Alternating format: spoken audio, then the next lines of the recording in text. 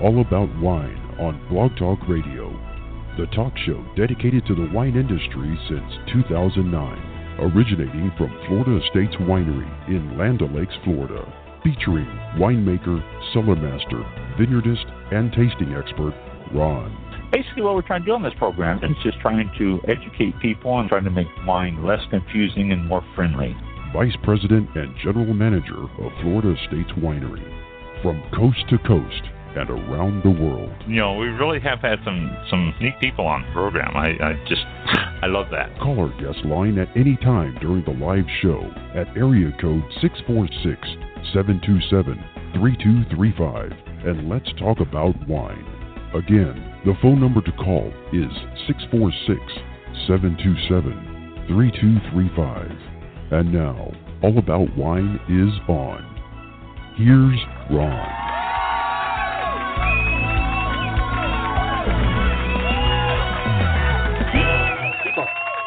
Oh, yeah. Hi. They're warm this week. Right. It was cold last week. They're warm. It's supposed to be cold next week, though, so I don't know. Yeah. Yeah. Saturday or something. This weekend. Yeah, it's supposed to, Saturday afternoon, and it's supposed to be cooler throughout the week. So, but it's still better than anywhere up north. So That's true. I can't complain about that. Mike and I were talking before the show about the anniversary. We mentioned last week on the end of the program that we had an anniversary coming up this week. I was wrong. Well, no, I wasn't wrong. We are technically our anniversary, I think, is January the 9th. Blog Talk Radio anniversary is in March. What is it? March what? No. Blog Talk Radio's anniversary was. See, that doesn't make any sense. That because it was 1,000 mics that we were on in March, and it said the first show. I don't know when we started on Blog Talk Radio. Yeah, that's. I have to go back on Blog Talk Radio and see where it was. I don't know. We're trying to figure this stuff out. We were sitting there talking about it, but either way, within the next 60 days, 90 days, we will definitely have our first show. If for any of us who's been with us since the very, very beginning, was done Let when us know. Mike. And, we don't have any idea. So if you were from at the beginning, call us. Let us know. I'm looking. Somebody will call and say, I heard you on. Now, our first show, from what we just figuring out, it really wasn't All About Wine. All About Wine didn't come into existence until Blog Talk Radio, I'm thinking. Was it before that? It was, because we were on 1,000 mics before, and that clip that I played before we started, that was from 1,000 mics from March 19th, 2009. Oh, and we wow. went from Blog Talk Radio was after that. It's sometime after that, I guess. So we were on something January of that year. I don't know, and that's what we can't figure out. We're trying to figure out what it was. Yeah. What we did in January, Mike came up to the winery, and he set up a table. And I'm not thinking. I think it was before January though, because it was right after one of the space launches. And you came, set up a table, and you were talking about going over to the last space launch for the shuttle. I remember that. I was in the back seat of the car. That wasn't comfortable. Yeah. And you talked about how crowded it was and how crazy it was, and you were a long ways away, and you still got to see a good view, but it still took you forever and ever to get away from it. And we talked, it was at the back of the winery, and you introduced the winery and talked about the winery for a little bit. And that technically, I guess, would be our first show. But I don't know who you were using then. Nope. No. And that's when you asked me, would you like to do a program about wine? I said, sure. But it wasn't a weekly program. We started out on a Tuesday, I think. We did some shows on a Tuesday, and then we settled on Thursday. I don't know. Wow. Oh, well. Yeah. Anybody out I'm there looking. been following us from the beginning? Let us know. Yeah. We don't remember. Probably we don't remember because we didn't expect to be lasting this long. And It's like, man. Here we are 9 years later, and we're still doing it, and we probably didn't expect that. So, but we've had some good things in the between there. I mean, we've had some great shows. We've had some phenomenal guests. We were on Armed Forces Radio Network, AFRN, for about a year, and then they folded up again. They came alive, and then they folded again, and then we, it's been a roller coaster. We've missed different nights because of video or because of electronic problems. Couldn't get on. There was shows that we did about a 15-minute show. Mike missed some shows because of illness or being gone. I missed some shows because of illness or being gone. It's been a roller coaster, but it's been great and it's been fun. And we will celebrate our 9th anniversary in March. So it's. I just found another audio file that's. It was Chico Dog Live, and Chico. I introduced Chico you. Dog. Yep, Chico Dog Live was the main show. That's the thing I think I did, like a blog news thing or whatever. And there's some kind of wine, like slow jazz song intro, and I said with Ron, and the show name was just called Wine with Ron. And I was just listening to it. I was listening to it, going, God, where did I get this from? And that was modified on March 24th, 2009. So it doesn't say where it came from, like if it was Blog Talk Radio or what. But I can find that out on Blog Talk Radio. So anyway, all that stuff was. Man, I'm just going through. Over the next month, you've got some work to do. You don't have to do it before next week, but over the next month and a half, you've got some research to do. Give me 30 minutes. Give me 30 minutes. I'll have a whole show done. Yeah, don't stay up late to do it, though. You need your sleep. Yeah. Series sweep? What is series sweep? That's something else. Was that another one? I'll find out. Anyway. I don't know. You finding stuff that we didn't know about? Yeah. Oh. Well, this could be fun. Seriously. While you're doing that, let me talk about a couple of things here. Yeah, I'll let you go back to typing. But if you're doing that, you won't be able to tweet. Oh, no. Nope. I'm tweeting. I just found something. So tweeting and finding stuff. Well, you are really amazing. Really amazing. Yeah. National Hot Toddy Day is today. What? National what? Hot Toddy Day. Hot toddy? What is that? Toddies, apple hot toddies with apple cider, honey, lemon, cinnamon sticks, and cloves. A hot toddy is just a hot drink with a bunch of spices in it. People, I'm going to have myself a hot toddy and go to bed. Hot Toddy Day. Never hear that anymore, though. Today is National Hot Toddy Day. Tomorrow is National Glazed Donut Day. Yay. A lot of donut places are giving you free donuts, too. Because it's National Glazed Donut. Yeah, really. It's we'll have to keep an eye out. Dunkin' Donut, I think it might be doing it as is Krispy Kreme.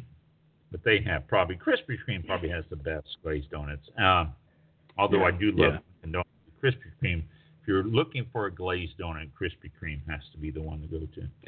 And when you see that red sign on in the window, oh man, hot and fresh or whatever it's called. Oh wow. Oh yeah. You just start lining up. You just go, oh, all right. Or you drive by and no intention at all of having a donut. Then you see that hot and fresh sign on the window flashing at you, and you're going, oh man.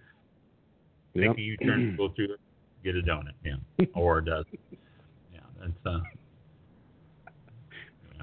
Krispy Kreme. Krispy Kreme is, some of the best. And it started right here in Tampa, right down in Tampa, too. So, but tomorrow, National Glazed Donut Day. What wine with glazed donut? I don't know. Maybe a sweet wine. The port. A glass of the port and a couple of glazed donuts. That might be pretty good there, actually. Saturday, National Gluten-Free Day. So, have your gluten-free whatever and open a bottle of wine with it. Wines are gluten-free, by the way, so you don't have to worry about that. Sunday, National Hot Pastrami Sandwich Day. Oh, I love a good hot pastrami sandwich, too. And that would go great with a glass of red wine. Don't get too heavy on your red, but still, though, that would be great with red wine. Monday, the 15th, Martin Luther King's birthday. A lot of people have off on that. And it's also National Strawberry Ice Cream Day. Tuesday, the 16th, International Hot and Spicy Food Day. So international foods that are hot and spicy. Now, I don't mean hot meaning, come out of the oven fresh. I mean hot like, oh, wow, that sort of burnt my throat. It's hot. So there's a lot of them out there. Tamales. Don't pass up on the Indian food, too. Indian and Pakistani food and all of those things tend to be a little bit of a spicy hot there, too. Wednesday the 17th, National Hot Buttered Rum Day. I don't think of a wine that goes with a hot buttered rum, but hot buttered rum is always a good drink in itself. And then next Thursday, National Gourmet Coffee Day. So time you get to us in the evening there, you should have had your coffees. So that's coming up on the 18th. So that's our food events for the week coming up. Excuse me. I found an article that was in the paper here a while back. And I thought it was quite interesting. And I think I want to go through it again. This was one I talked about on the program, I want to say 3 years ago, if not longer. But it is an interesting article and one that I want to revisit. The article is, Ladies, Time for a Sobering Talk. It says, blame biology, but alcohol affects women differently than it does men. And it does. I mean, that's just, every study and everything I've seen talked about that. The old book, Men Are From Mars, Women Are From Venus, talked about the differences there, but it didn't lead into some other things like how alcohol affects women as opposed to men. The physical differences mean that men and women metabolize their drinks differently. Now, we mentioned that before. Other conditions, which notably depression, whether related to drinking on its own, add to that gender gap. That will also make a difference. Depression is more frequent in women than in men, so addiction is more frequent in men than women. But if women have a problem of addiction or alcoholism, there's more likelihood of having other psychiatric problems like depression. The likelihood that they were exposed to trauma is higher, and this is by a professor of psychiatry with all these things after his name here. Instead of reading all of his, I guess I probably should since I'm broadcasting this. But a professor at the National Institute for Alcohol and Alcohol Abuse estimates that about 5.5 million women drink alcohol at levels that place them at health risk. And that's double for men. But drinking among women appears to be on the rise. And this is from numerous reports that have been coming in. Now, again, this is a few years old, but I can't see it being any different. It would be fun to see a follow-up. That might be worth trying to get a hold of one of these authors and seeing. Teens and men were 67% of admissions in 2012, down from 70% in alcohol recovery programs. suggesting that more women are beginning to seek help, and 41% of the patients at Miami's Hospital Addiction Treatment Center were women, compared with 10% in the 1980s and 90s. So, wow, they are recognizing the problem and trying to do something about it. But that's jumping up there. Addiction on the brain. Addiction for both genders impacts the brain's medial forebrain bundle. It's also known as the reward target center. And gets activated whenever an individual engages in activities that they perceive as pleasurable, eating, sex, drinking sometimes.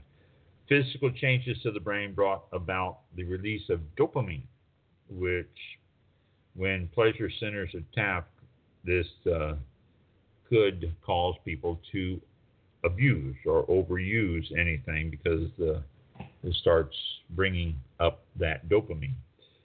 Drugs and alcohol is a drug, by the way. It is classified in that category.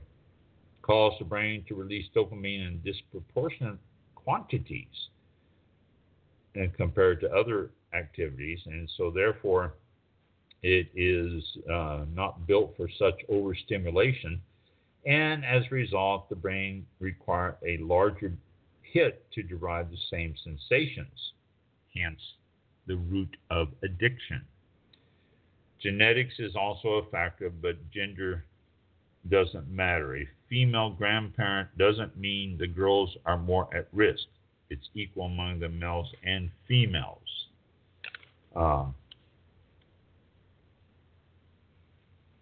The ADHD advantage, though. Take 235-pound individuals, a man and a woman, give each a glass of wine. Women, physiologically, have less of a chemical called alcohol, dehydrogenase, which is alcohol the chemical that immediately begins to break down alcohol into less toxic chemicals. So when a woman takes that 1.5 ounce drink or that 5-ounce glass of wine, it metabolizes much slower, and that's why. Excuse me. An hour later, if the couple orders another round, the man is essentially starting over, but the woman is adding on to the effects of the first drink. So the man is more likely, has more muscle, which also helps speed alcohol metabolism. The muscles will help that. That's the physiological and biological reason. It's not that men are tougher or more macho. It's just that the women don't have that chemical called alcohol dehydrogenase that breaks it down so fast. Another property of alcohol is that it is a central nervous system depressant. It's part of its pharmacologically is to depress nerve conduction. So women who drink to feel better, alcohol can have the opposite effect. When people drink heavily, they get depressed. Heavy drinkers, 80% would tell you they are depressed, and 30% might have clinical depression when you ask in a more structured way. So it will create depression. So that's some of the physical reasons there. More women are imbibing than ever, though, and they tend to drink more responsibly than men. So it's not all bad news for women. If you want to get women to your next gathering, there'll be nothing that would draw a crowd quite like the promise of wine. From grocery stores and salons to trendy boutiques, fundraisers, even at Botox parties, alcohol is the girls' night out lure, they say. Women who know when to say when, social sipping is fine, but measured in government surveys, DUI statistics and hospital admissions is on the rise. 15% of women who imbibe are binge drinkers, meaning, now this is their definition for binge drinking, meaning they consume 4 or more alcoholic drinks within 2 hours at least once a week. Okay, 4 or more alcoholic drinks within 2 hours. So what we're looking at here is 2 hours. If you had a drink at the beginning of the program and finished the second one before the program was over and had a couple more, then you would be classified as a binge drinker, according to this. You have to do once a week. While a quarter of binge drinking women are of college age, 10% are between 45 and 64. Thanks to biology, women get intoxicated sooner on less amount than men, meaning that they're more at risk. An associate professor at the University of Psychiatry at USF, at University of South Florida, Dr. Carlos Santana, who specializes in addiction, talks about the differences. Women are drinking more because alcohol is cheap and it's a fun way to get that dopamine boost. It used to be taboo for women to drink. Now it's acceptable, so therefore they're drinking more. Also, between juggling the stress of kids, jobs, parents, divorce, or other crises that might be in their lives, drinking tends to help calm it down. So that's one of the reasons. Another, why can men tolerate more alcohol than women? We just talked about that. Is that how it's metabolized in the body? And that means that men end up having less alcohol in their bloodstream when they drink compared to women. And so, and also men have lean muscle mass, and that also helps dilute the alcohol. What about drinking among younger women, such as college students? Younger women tend to drink faster, sometimes because they're trying to beat or keep up with the men, and sometimes they're underage and they just want to drink. That's not mine. It says so here. They don't want to get caught, so they down the drink quickly. With less ADH, which is the alcohol, the shortened for that alcohol, what is it? I don't know where it is. I can't find it right now, but that's the alcohol thing. But less ADH in their stomach and liver, they get intoxicated more quickly, and therefore it puts more in their bloodstream. And fewer women are addicted to alcohol than men.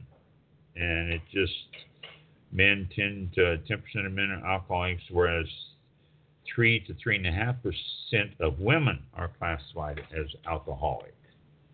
They tend to slow down on their drinking and actually watch it because they do have the kids around and stuff like that. More women are in treatment than men. Women tend to seek treatment sooner than men. Men tend to be in denial and late in accepting that they have a drinking problem, thinking that they can handle it and it's okay. Women are more willing to accept that there's a problem and fix it. There's certain health problems, like high blood pressure and diabetes, that can also cause problems in the body and in the system and everything else. So that's why people with those women tend to notice that stuff and get help with it. And how can women drink safely? They should avoid all alcohol during pregnancy, he's saying now. Thinking of getting pregnant, stop drinking. Although we have had studies that have came out since this report, which is about 4 years old, saying that it's okay to have drinks in the second and third trimesters. And also drink slowly. Try to have some food in you. Don't mix drinks. Don't go from a fruity drink with rum in it to wine to beer, back to that. Stay with whatever you're drinking throughout the evening, and it won't affect you as much. So that was from, I want to say 4 years ago, and I found it. I want to share it again. Some of those things in there, like I said, have probably been disproven, but still it's a good good thing to keep in mind and good thing to look at there. That, it's could always be a problem if you're drinking too much anywhere, anytime, any place. So keep that in mind. We do not promote drinking here. We do promote drinking wine. Attention, Mississippi wine lovers. Go to freethegrapes.org and visit the website to personalize a letter to your state legislature in support of House Bill 98. House Bill 98, Mississippi, freethegrapes.org. It says, and you can go to the site, just freethegrapes.org, and go to the all actions alert. Excuse me. Legislative legislative alerts and updates. And the current legislation. Mississippi is, dear wine lovers of Mississippi, Mississippi is the only one of 6 states with an archaic ban on winery to consumer direct shipments. But proposed legislation has been introduced, which, if passed, will allow adult consumers to purchase a limited amount of wine directly from wineries licensed to ship to the state. So fill out the 2-minute survey that they have on there, personalize it with a message, and send it to your state legislature. It's a quick, easy way to do it. You can also follow All About Wine on Facebook. Not All About Wine. freethegrapes.org on Facebook. You can follow All About Wine, too. I mean, you don't have to do that. And send the message to friends and colleagues and everybody that lives in Mississippi so that they know that the state is ready to do that stuff. You can email it, you can fax it, you can do any number of ways to it. There is a letter that is in this editable, so you can, if you don't like something it says, change your name, all that. From Mississippi, if you're from another state and you do this, it's just going to create problems. So if you're a resident and you are a voter in Mississippi, this is what's important with that. And then get that sent in there. It requires your name and email address and address, state, and all that stuff. So do it. The phone number is required, I think, by some officials and stuff. But do it. It's simple, easy, and it will help Mississippi become one less state that we have to worry about shipping wine. Like it says here, it's Mississippi is one of the last ones in the country that is actually still doesn't allow shipping. So do that. Again, Mississippi, go to freethegrapes.org and sign the petition. And be sure that it is, but not really saying anything, so I'm trying to get out of what I'm doing here, moving on to a different page and everything. And when I do that, then I mutter and all. Okay, here we go. Norton grape.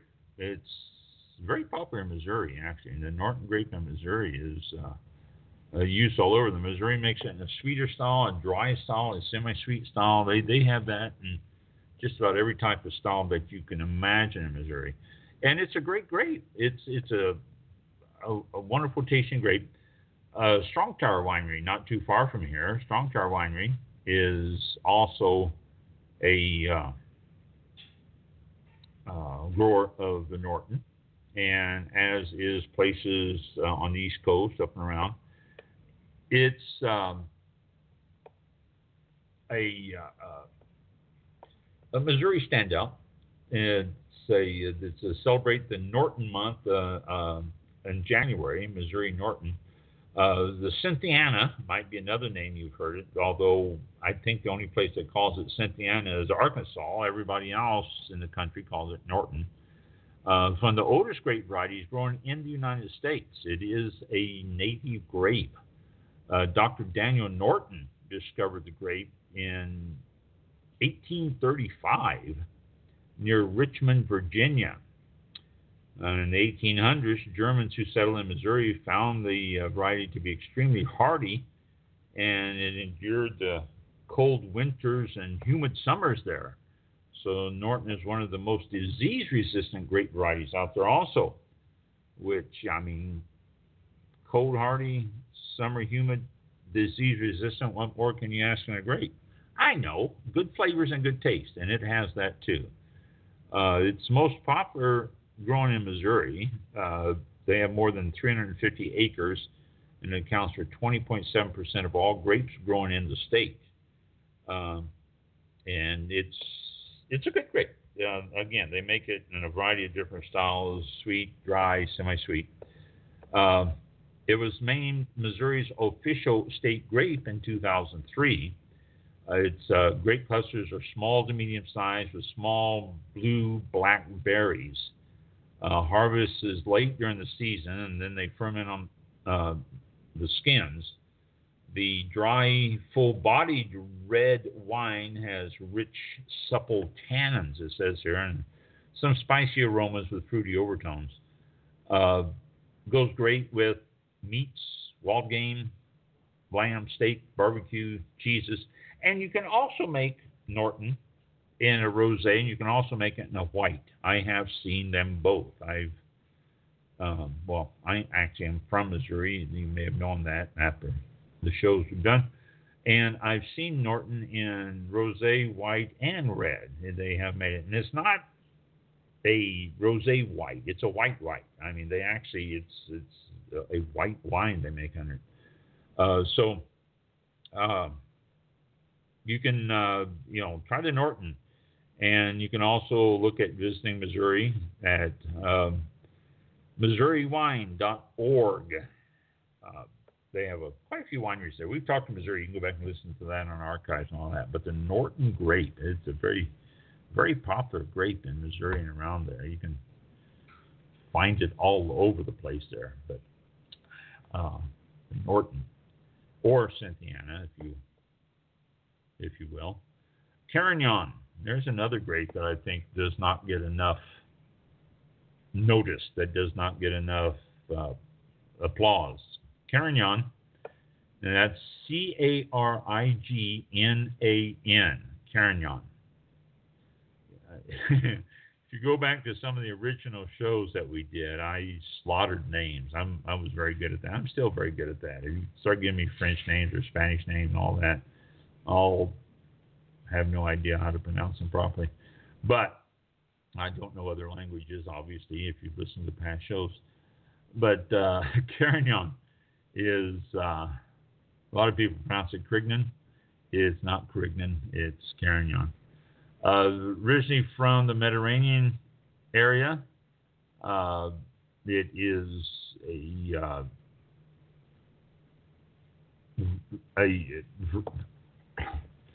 it's a red wine, red grape.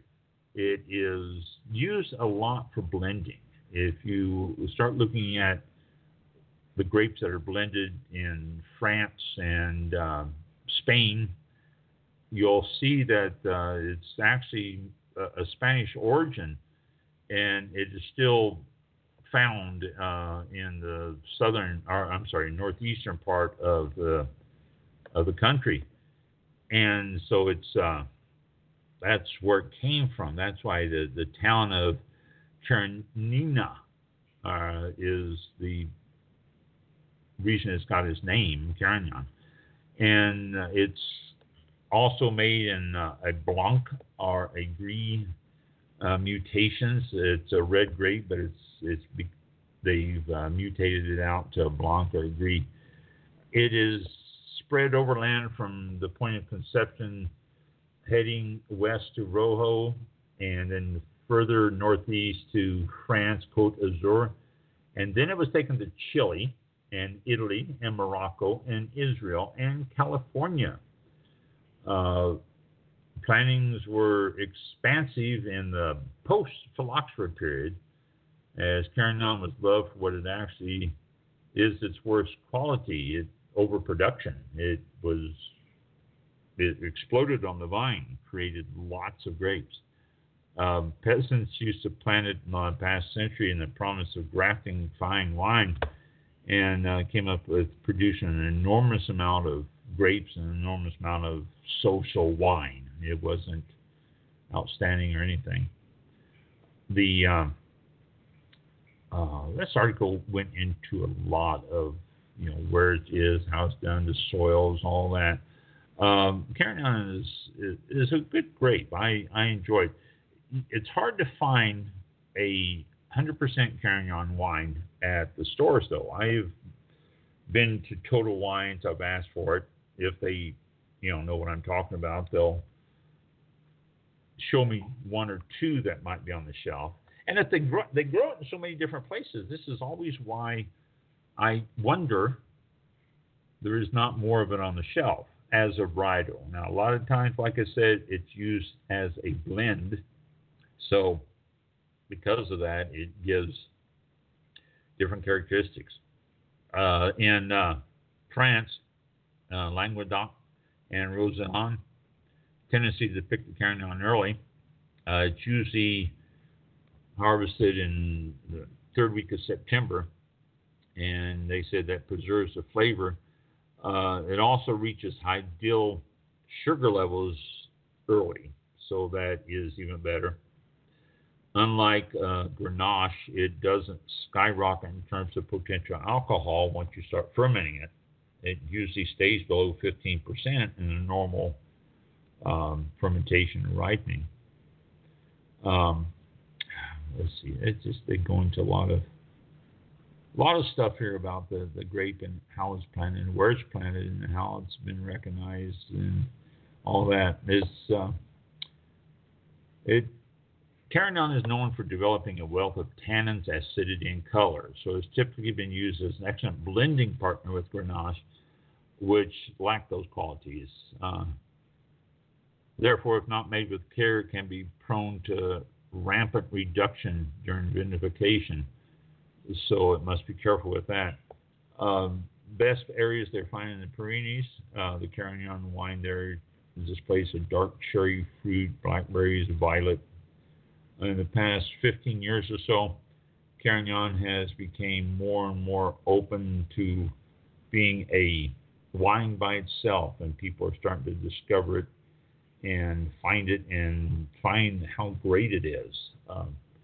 The parents of the Carignan, they're still trying to do some DNAs and trying to discover what that is. Not sure yet, but it's been around for a long time, and it is a complex wine that gives some fantastic flavors, adds a lot to a meal of meats or something that has a little bit more body to it, and it will balance very well with that. I love a good Carignan. Mark, who was with me at the winery for a number of years, that was his go-to wine. He used to absolutely love the Carignan, and I think he was pretty instrumental in getting me to discover it again in my life and continue to enjoy it. So, Carignan, Carignan. Look for it. Drink it. It is really, really a good wine. This next one here, I saw this. I didn't read the whole article. It, for some reason, had trouble pulling up. Let's see if it does now. Yeah, it did. Let's see, does it say anything here? Oh, the name of the article is The World's Best Cabernet Sauvignon. Yeah, well, is that objective? I don't know if that would be an objective subject or not. I don't know, tend to think that might be. I don't know. The world's best Cabernet Sauvignon. Simple answer is to get the scores of the critics and put it together and see what they have to say and say, okay, this is the best. But see if you get the scores from the critics, and they're all disagreeing a little bit. And so one might give it a 92, another give it a 96, another, and you start doing all the scores together and averaging it out and saying, okay, this one is the best, and that is how it's based. So, Wine Searcher has came up with a list of what they feel is the 10 best Cabernet Sauvignons. Screaming Eagle Cabernet Sauvignon from Napa.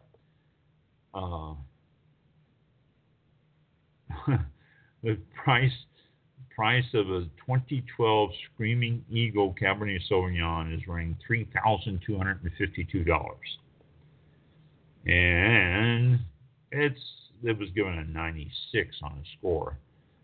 Schrader Cellars Old Sparky Beckstoffer to Kellen Vineyard Cabernet Sauvignon. Boy, how did they fit that on the label? Napa Valley. It's the first of 3 Schrader wines from the Kellen Vineyard, and it carries the same score as Screaming Eagle, 96, but it's only $642. It is also a wine that one of the first that received a 100-point score from Robert Parker. So that's impressive. Actually, the price has decreased since 2012, a little bit more accessible then. So, and this is, again, we're looking at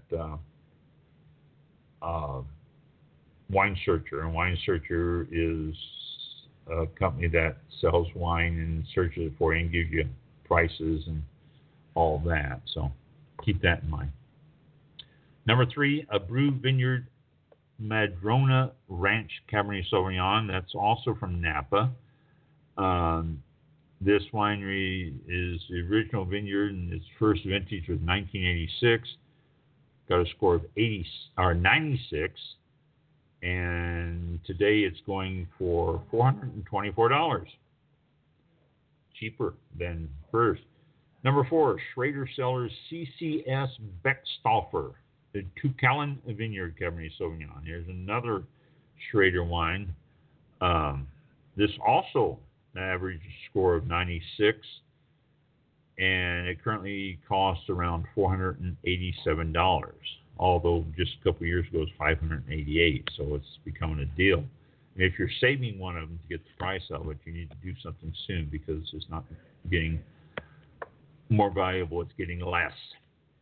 Number 5, another Schrader Cellars Beckstoffer to Kellen Vineyard Cabernet. And this is the third of 3. This averages 96 on the score and $383. So it's getting cheaper.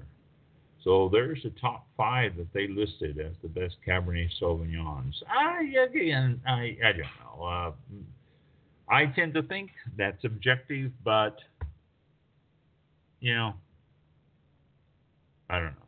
If you have a thought, you can always contact me and let me know. No, Ron, that's not objective. That's really, really, if it's great, it's great. Which, it is great, but, the best, I don't know. And, I wonder how much cost played into those. Don't know that either. Got something interesting here. I was looking at my afternoon brief. I always get a thing in the wine industry every day on the email. That's where I get most of my information, all this. This one, wines in alternative colors coming to Sonoma County. You hear this, engineer? Yeah. Usually look in a glass of wine, you see white, pink, or red. Not anymore.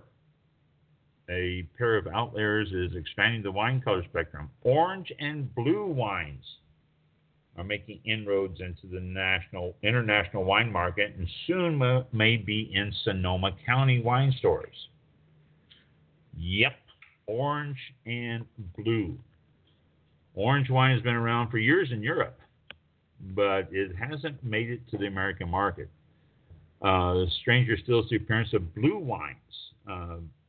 A few winemakers are trying to make something new to please the ever-changing taste of the millennials.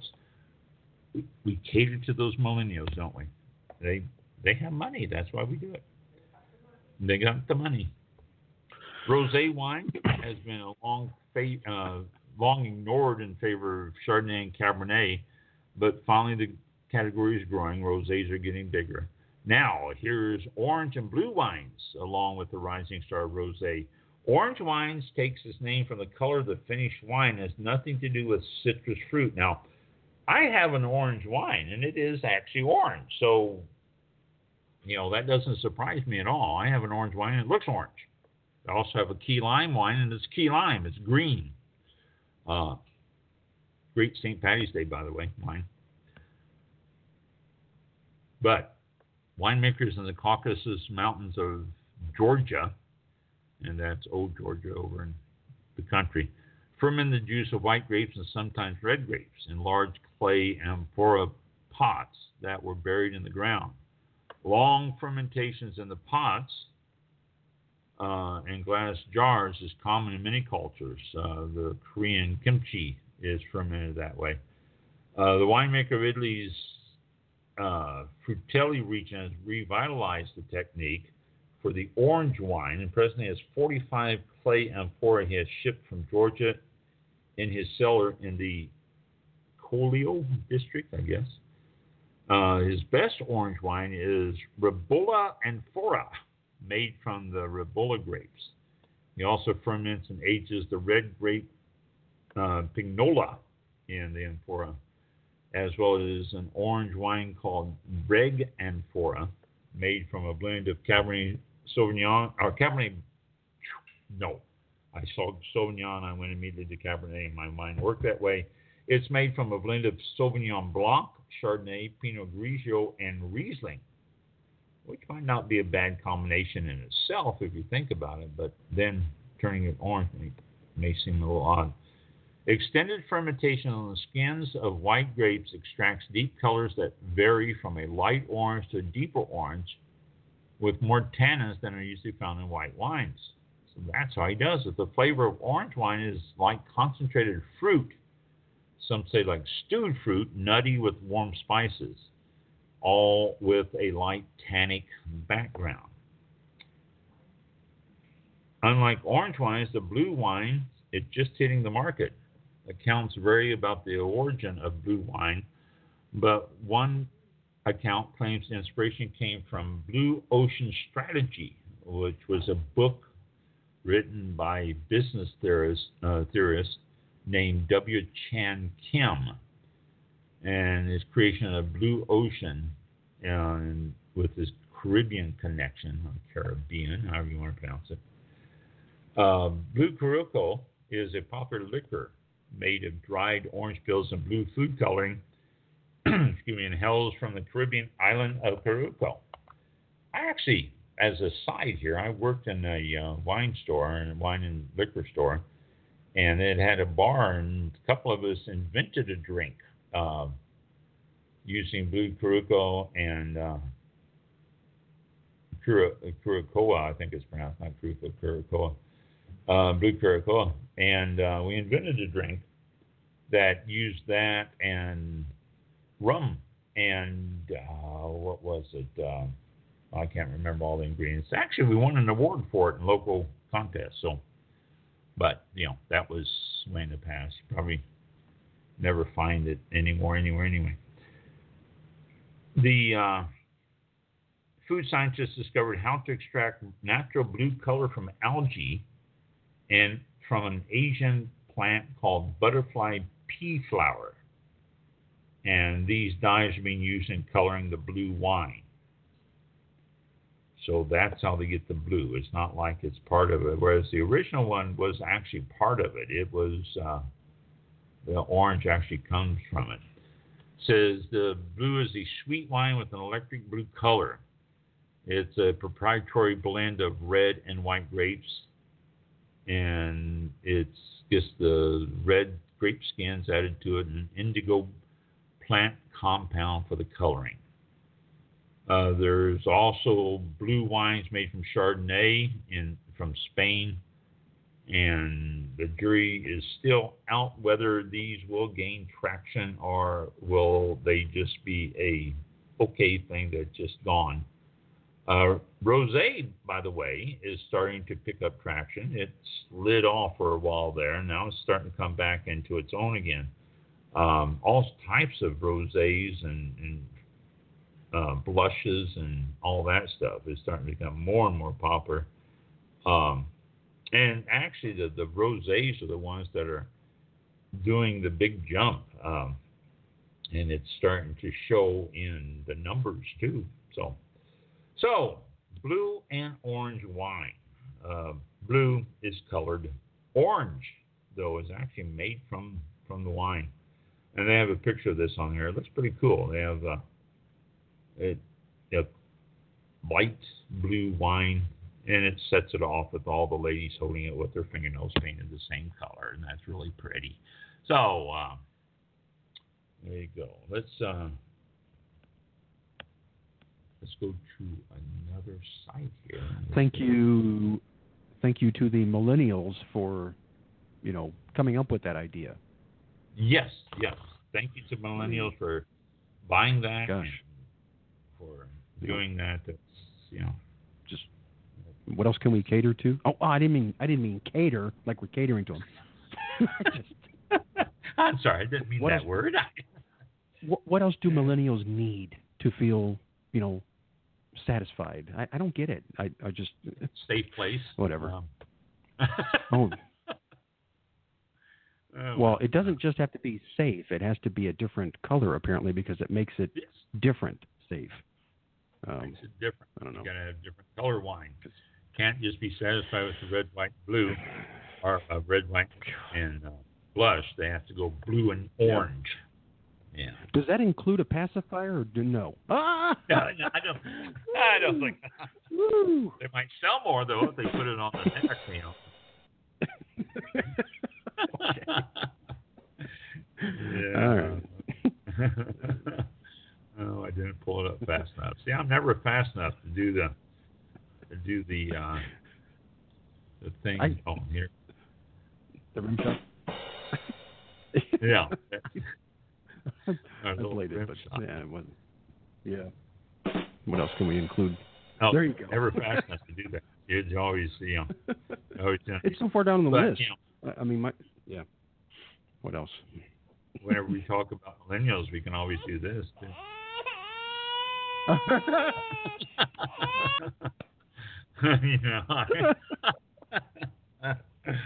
glad I wasn't drinking. I would have spit something. I would have spit my drink out if I was drinking some. That was good. I didn't know that. I forgot that was in there. Where is it? Sorry, millennials. Yeah, we like you, millennials. We really do. I see a lot of millennials come in. Some of them are very, very good people. Some of them aren't. Oh yeah, absolutely. Well, but, I mean, yeah, nothing wrong with it, but it's just really orange and blue. I gotta have orange and blue. Orange and blue wines. You either have an orange or blue wine, or we're walking. We can't stand. We can't stand the standard colors. It has to be orange or blue. The same everything else. Yeah, doesn't make sense. I don't know. Yeah, it doesn't. Well, I mean,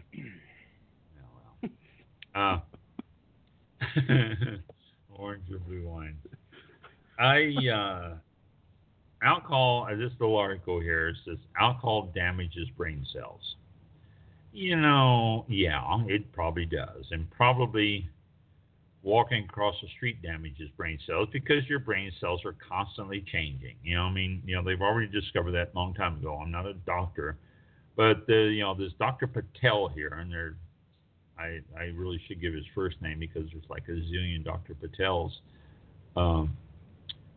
But the thing from London says, this is another London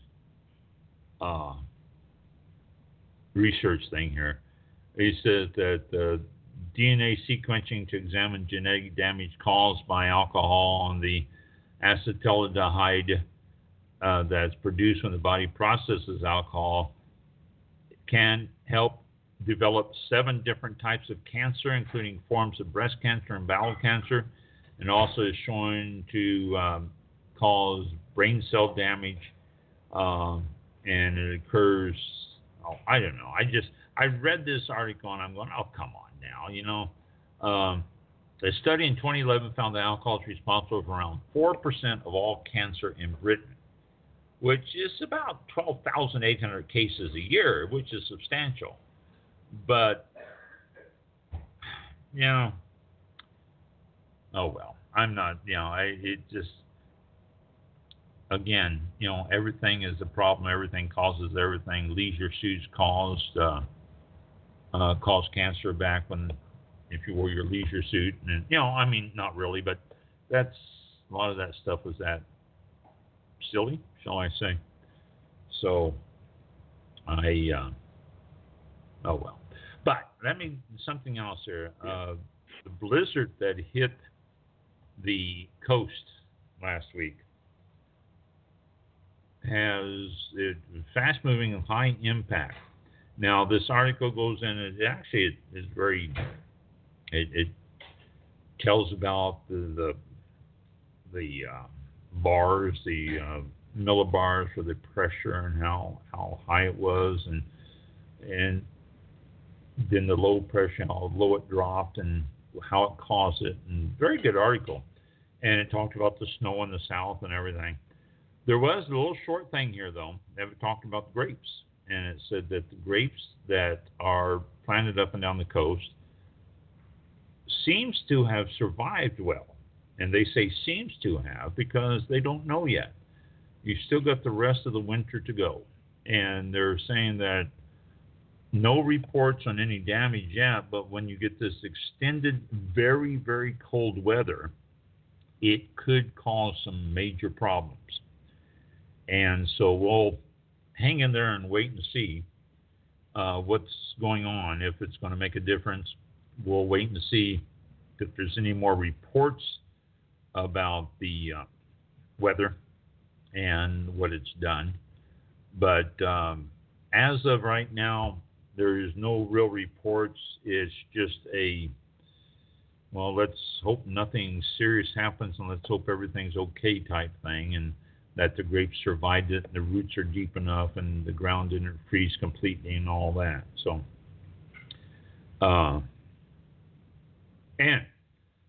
speaking of weather, I got one more story here tonight. This is about the fires in California again.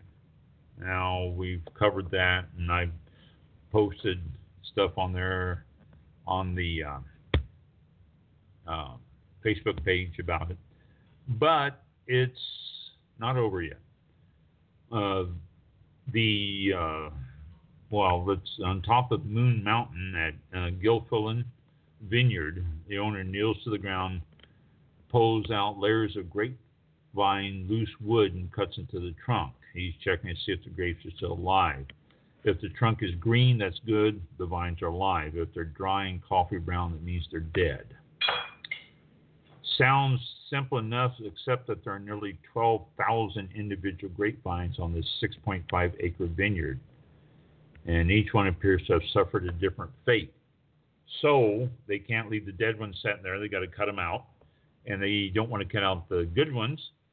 So basically, they have to check all 12,000 grapevines, and this is going on around California in the vineyard areas. The green grass is sprouted between the vineyard rows, and the plants have shed their leaves. Now it's just winter hibernation.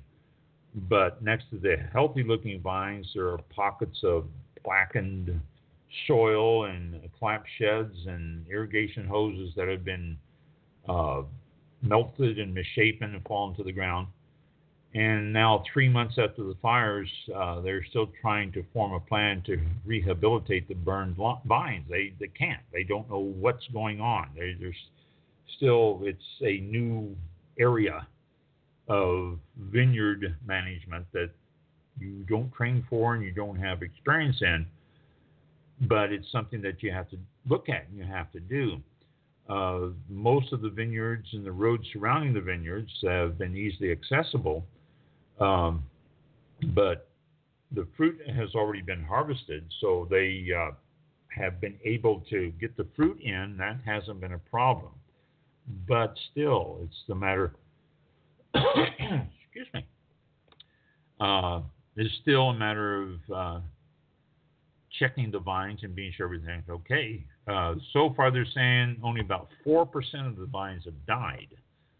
Row after row, checking them. Green, green, brown, green, green, green. And there is no rhyme or reason to it. They don't see a pattern. They don't see anything on most of these that they can just go through and say, okay, these are dead. We need to take these out. There's just no way you can do that. You have to actually slice a little bit off of each trunk to see what it looks like. Actually, in most of the cases, the vines were fire breaks. If there's dry vegetation on the ground or mulch on the ground or something, then they weren't. It burned through it. But most of the vines throughout the area were fire breaks. But now they're trying to find out which ones survived and which ones didn't.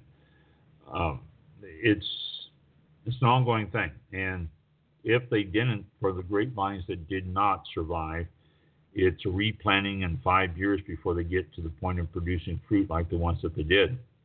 And rootstock.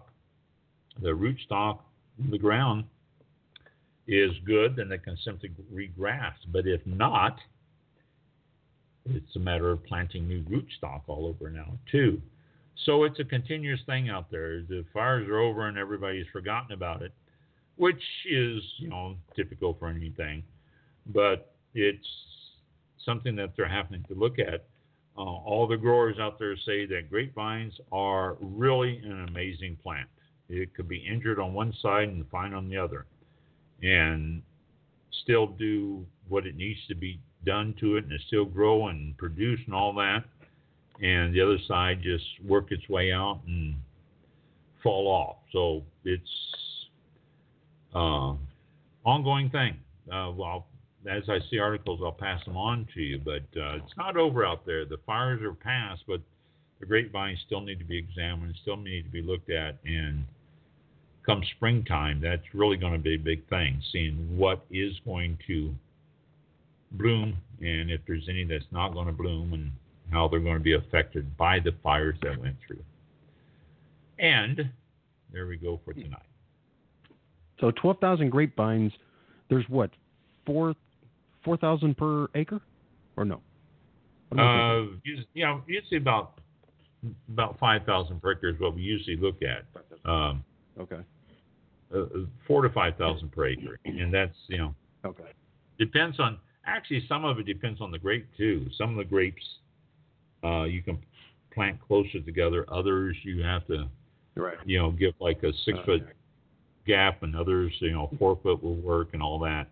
But the closer you plant them, the more you have to really work on pruning and training the vines and stuff, and it gets a little bit more labor intensive. But wow. Yeah, a lot of work. A lot of work. I wonder if is it? Do you get insurance on? You can. Yeah, you can get insurance. Okay. I didn't Insurance, know if somebody would cover insurance that. is available for any of that stuff. Yeah, insurance is available for any of it. Wow. Interesting. But I mean, it's a roll of the dice. Yeah, that's true. It could be very expensive. Like, insurance, when I lost the vineyard back in 2004 to the hurricanes that went through, we didn't have insurance. But cost of insurance was like, do we want to put that much money into it to check, on a chance that there might be a hurricane, because we haven't had any. Well, then that year, 4 hurricanes went through, and we would have said, okay, we should have got insurance. But now, after the thing, we replant and we say, let's get insurance, and it's been 10 years and we haven't had, actually 14 years, and we haven't had any hurricanes or anything that would have caused the damage those did. And so... Wow. Did you take a chance? You do. You really do. And it can get expensive. But, you can get insurance for floods. You can get insurance for fires. You can get insurance. All that stuff starts adding up. And you're paying your money and hoping, you're hoping that something happens, and the insurance company is hoping that nothing happens. And you sort of hope that the insurance company wins that bet. I mean, so. Wow. But yeah, I wonder if because of the, because wine production is so huge in Florida. I wonder if in California, if the state will pitch in to help them. If there's some kind of funds for that, or if it's strictly everybody's on their own, and depending on what they have saved up themselves or insurance, or if the state actually has a plan for that to assist them. I don't know if California does that or not, but it's a big industry. There is a lot of things that's happening in California. The GoFundMe things are big. A lot of the wineries have started a GoFundMe account that their regular customers have donated to. And a lot of the GoFundMe money is for the workers who have lost stuff too. So they're helping them out. But there's the GoFundMe account. Then there's also a lot of accounts out there that are just to help fire victims. There's a lot of them going on. In fact, I think 4 weeks ago when you were out, I read a little thing about the fires out there, and there was a site that you go to, Redwood something, which is a site that helps just fire victims, and 100% of that money raised on that site goes to the fire victims and to the vineyards and to the wineries. And there's others. I'm sure there's dozens of others, but I don't know if the state's putting into it. The state of California has always been tight on money. I don't know if they're going to be coming in there helping them, but there's a lot of different things that are going into it to help them. So it's, people come around, people do help, and that's always a good thing. Yeah, we talked to. I remember that when you said Redwood, I remembered there was a credit union, Redwood. CU.org or something, North Bay. Wasn't that North Bay Fire Relief? Was that the same one? Yes, that one. I think I remember something like that. Okay. Yeah, 100% of that actually goes to the fire victims, which is great. Pruning helps a lot. I mean, those taking care of the vines know what they're doing, and they'll help a lot. And they'll do it. The few wineries that had major damage, I'm sure have insurance for that. But crop insurance is a little bit more expensive, and that's the one where I think most of them really would need the help, because I don't know. Living in California, though, I guess crop insurance is just part of the cost. When you have yourself a very, very expensive vineyard, and you have yourself one that you are selling the fruit or making award-winning wines, I suppose crop insurance would be part of the cost of doing business. So. Yeah. Interesting. Okay. Did you have anything else to add other than what's happening nope, Saturday? Not tonight. Okay. Oh, yeah. We've got our festival Saturday. Yeah.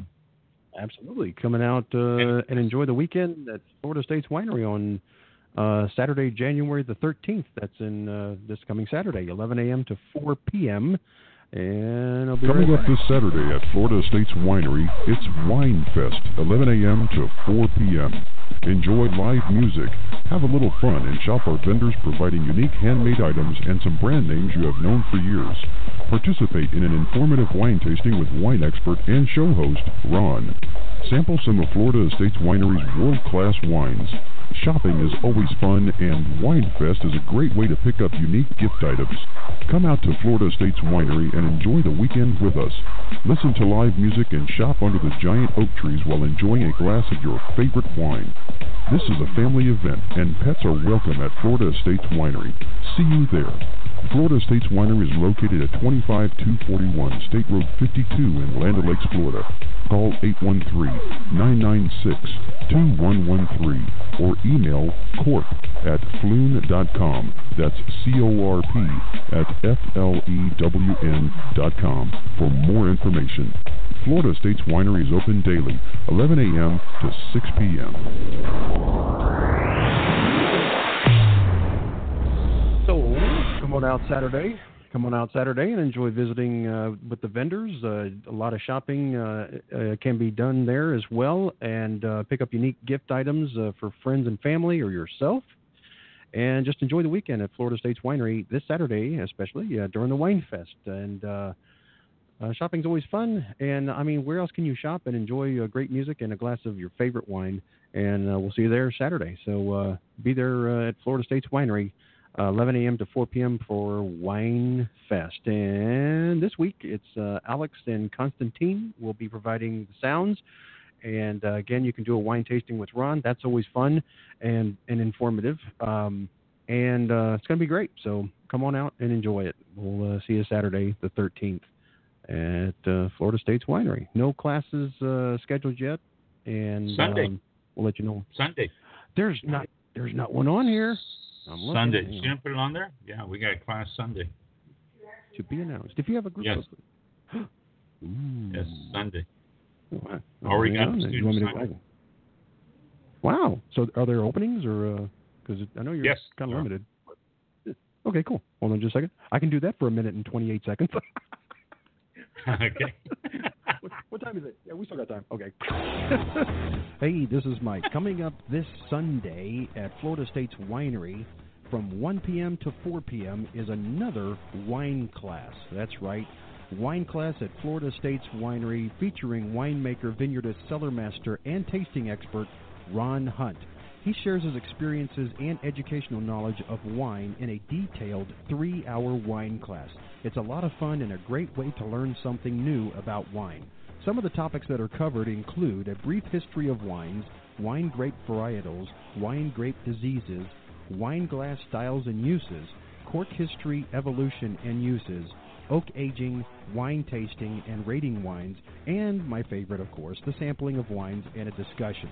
It's a great presentation, and it's located in the Florida States Winery Tasting Room.